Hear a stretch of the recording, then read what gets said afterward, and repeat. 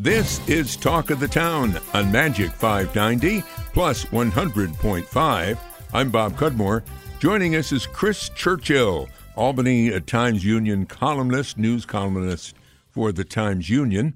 And we're recording this on Wednesday morning. I just thought I'd throw that in that we air on a different date or a later date, and we're going to talk about the election. And sometimes, even though the election's over, things change. Yeah, and we're just now digesting the numbers and everything at this point, so yeah. And in New York State, I heard one line talking about the blue wave, but nationally it was seen more as a blue ripple, some said, although... Yeah, it was probably a little disappointing for Democrats who hoped to see just this tidal wave of anti-Trump sentiment. That didn't really happen, although they did obviously take the House. Yep, they took lost seats in the Senate. Right, took the House, lost seats in the Senate, and it appears that, President Trump might...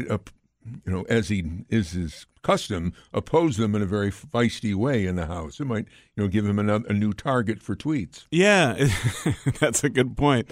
It's also possible this could actually work out to Trump's advantage. I know Democrats will hate to hear that, but sometimes it's helpful to have a foil. Sometimes it's helpful. Yeah. And it's possible that Democrats will go too far with investigations and impeachments and all that kind of stuff, and it could...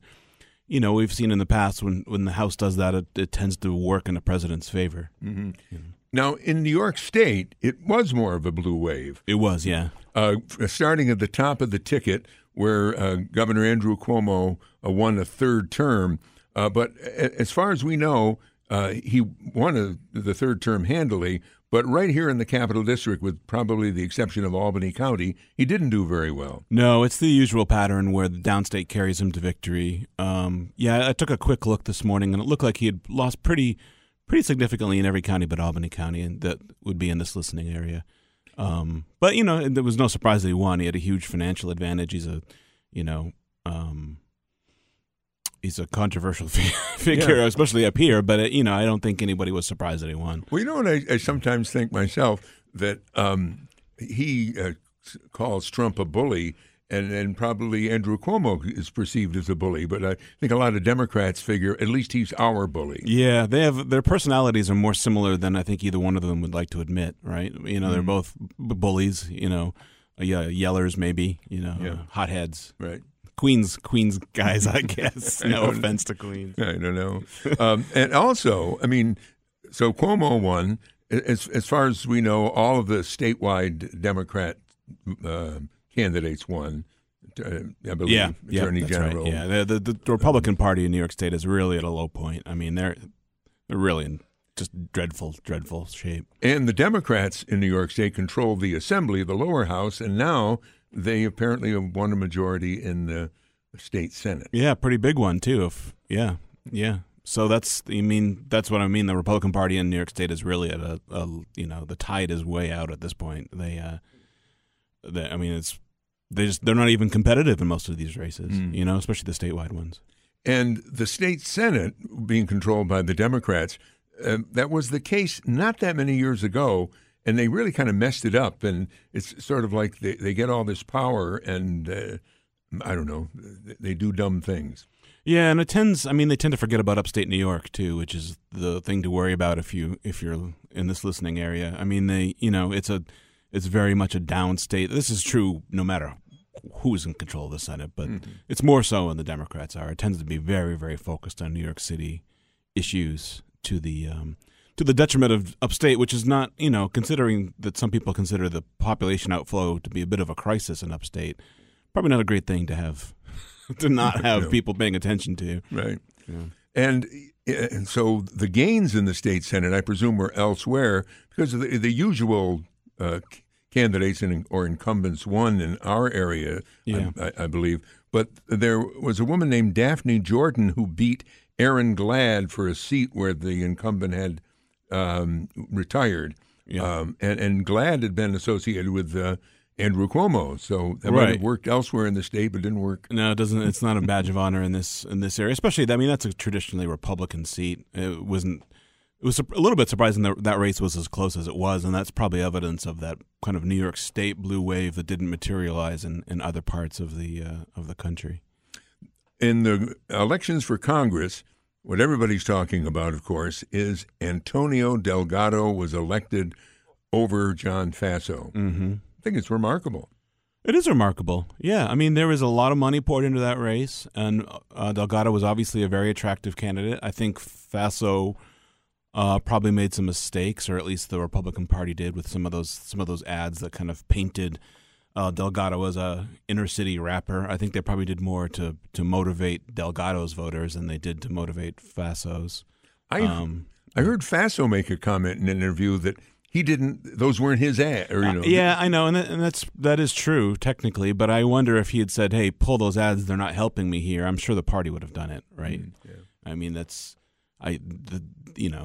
they have some deference to the local candidate. They don't just sort of run ads, willy nilly.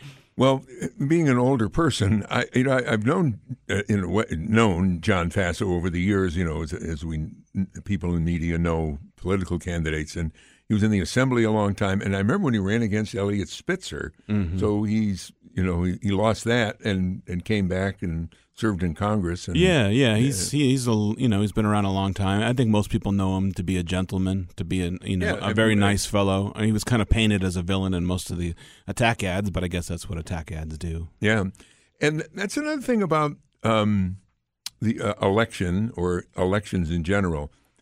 Are the attack ads crucial?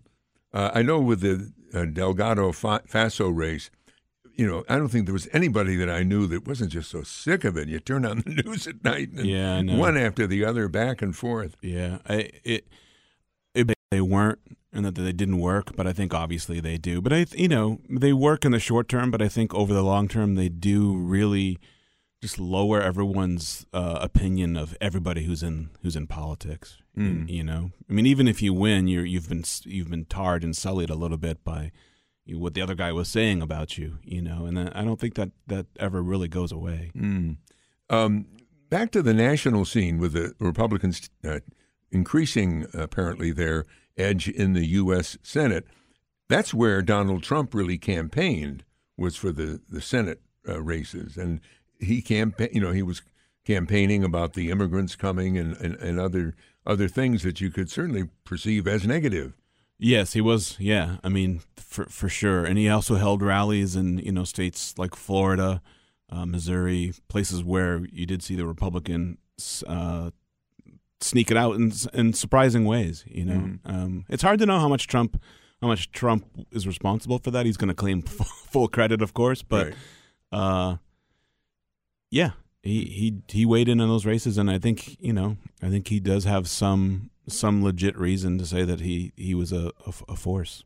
Well, there's one other race I wanted to ask you about, a local race over in Rensselaer County, where the incumbent district attorney, the Republican Joel Abeloff, was defeated by Mary Pat Donnelly, who was the Democratic candidate. And that's sort of seemed to hinge on Abeloff having been under investigation by the state attorney general. Yeah, I mean, Abeloff has had just a whole lot of trouble over there. I mean, there have been a number of cases that seem to have been flubbed. There was a real question, I think, in a lot of voters' minds about his competence in that position.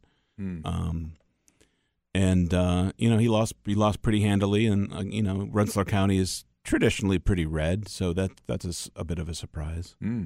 So now we have a Democratic mayor of Troy, and we have a Democratic DA. I don't know if that's significant. But. Yeah, I don't know. I don't know either. I mean, the county executive is still a Republican. Right. The and Joel Abeloff apparently left his after party, the election party, before the results were known, and I guess maybe he knew what was coming. Yeah. Right. I mean, these guys probably can sense it better than we can. They. First of all, they have internal polling. They probably can see what's going to happen, but also, they kind of can feel whether the enthusiasm is there or not there. And he's had a rough time of it. We're talking with Chris Churchill, news columnist for the Albany Times-Union. Well, let me just ask you generally: how do you think, with these results, things will go on the federal level and on the state level? On the federal level, I mean, a lot of that is going to depend on Trump. I mean, I think when he took office 2 years ago, he had a real opportunity to kind of expand his base and kind of reach across the aisle. I thought he could be, in some ways, a similar president to Nixon, and I'm talking about the Nixon pre-Watergate, where Nixon won, I think, was something like 44 to 46% of the vote at the time, and then really kind of governed in the middle, kind of was non-ideological in a lot of ways, and then just won a sweeping victory in 1972. Trump could have followed that model, but instead he seems to have really focused on kind of doubling down on his base and doubling down. He's done very, very little to reach across and try to win people over. The politics of persuasion has not been his politics at all. But he commands the attention. He does, and that's good and bad, I suppose. What happens now is, 2020 starts. We're probably, if you're expecting or hoping for a lot of legislation out of the federal government over the next 2 years, I don't think you're going to see it, Yeah. I mean, I think we're looking at more gridlock, and I think Democrats will face a lot of pressure from their base to investigate and to think about impeachment and that sort of stuff, and that'll give Trump a foil. But I think we're looking at probably more partisanship and more divisiveness rather than less, unfortunately. What about on the state level? Well, on the state level, that's an interesting question, because the Democrats in the Assembly and in the state Senate are going to want to do a whole lot of things that I'm not sure that Andrew Cuomo's going to want to do. The not so secret in New York State politics is that he's been perfectly happy and maybe even encouraged the Republicans to have the Senate. Right. Work behind the scenes to make sure that was the case. So they're going to pull him pretty far to the left, and I don't know. We'll see how far left he wants to go. I guess some of that also depends on whether he's running for president. But, he's always, until the last year or so when he got the Cynthia Nixon challenge and moved pretty dramatically to the left, he's always been pretty moderate. Yes. And there are things that he's done that may not survive, like the tax cap. So who knows? It's going to be interesting to watch. I want to ask you about the story that I think you've had a couple of columns about the Albany family. Three columns. Three, okay. Yeah. Three, count them. But yeah. An unfolding stories, they say. Yeah. I'll let you tell it, just saying an Albany family gets a bill after losing their home.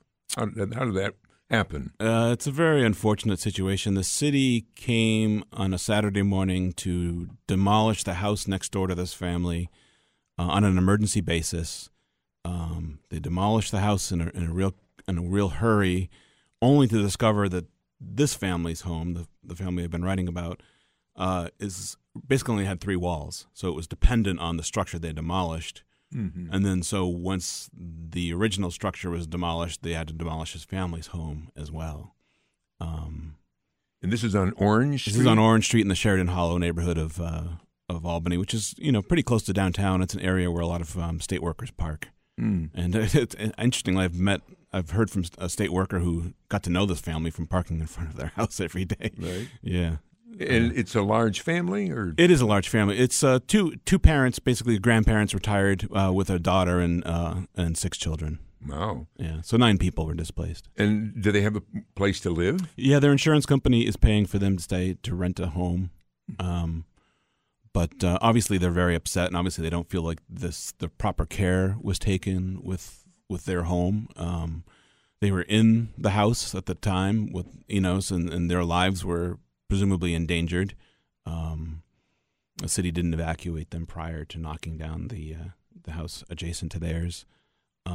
Asbestos was possibly present in that house. The workers wearing the hazmat suits and everything, and here's this family just sitting in their house as all this dust is flying in and everything as their wall disappears.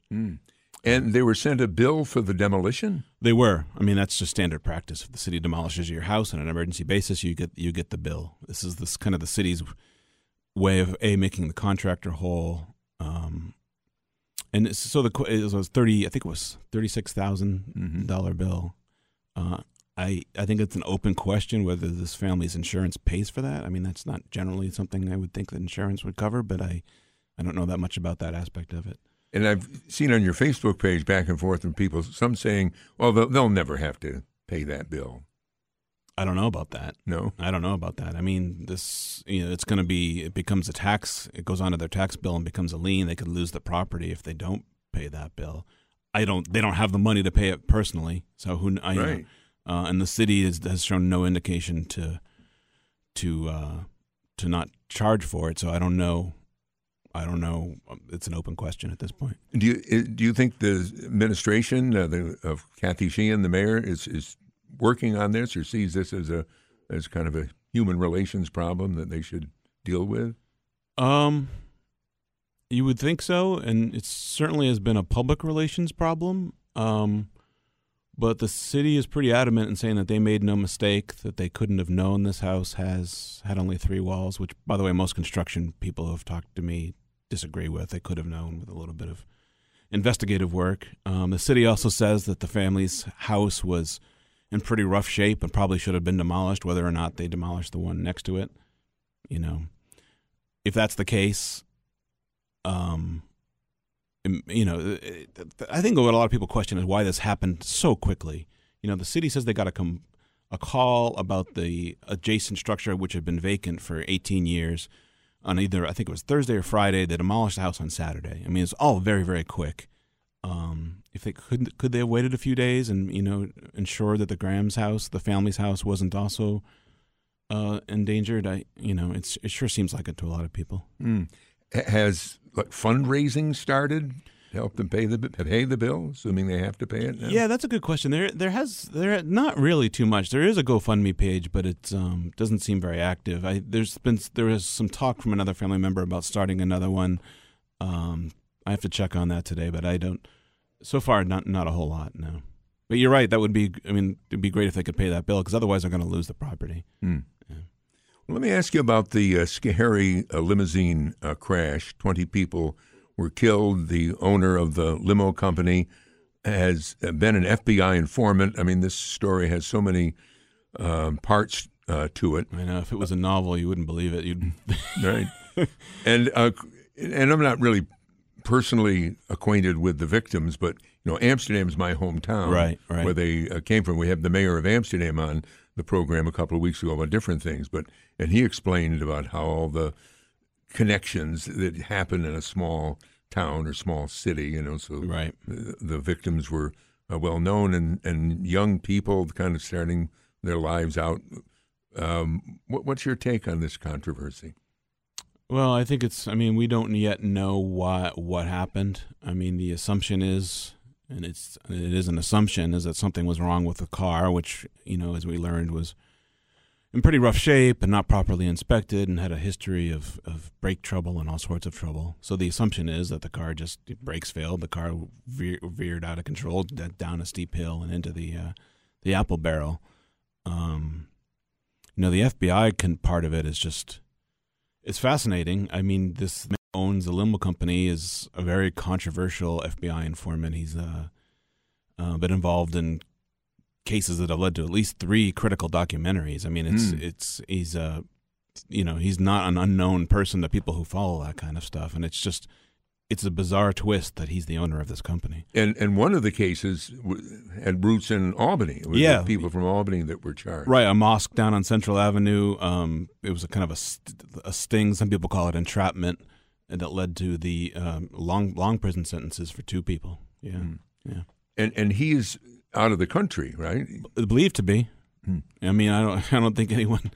I'm not sure that anyone other than he can say that for sure, but yeah, he's believed to be in Pakistan, and I don't think there's any way he's coming back.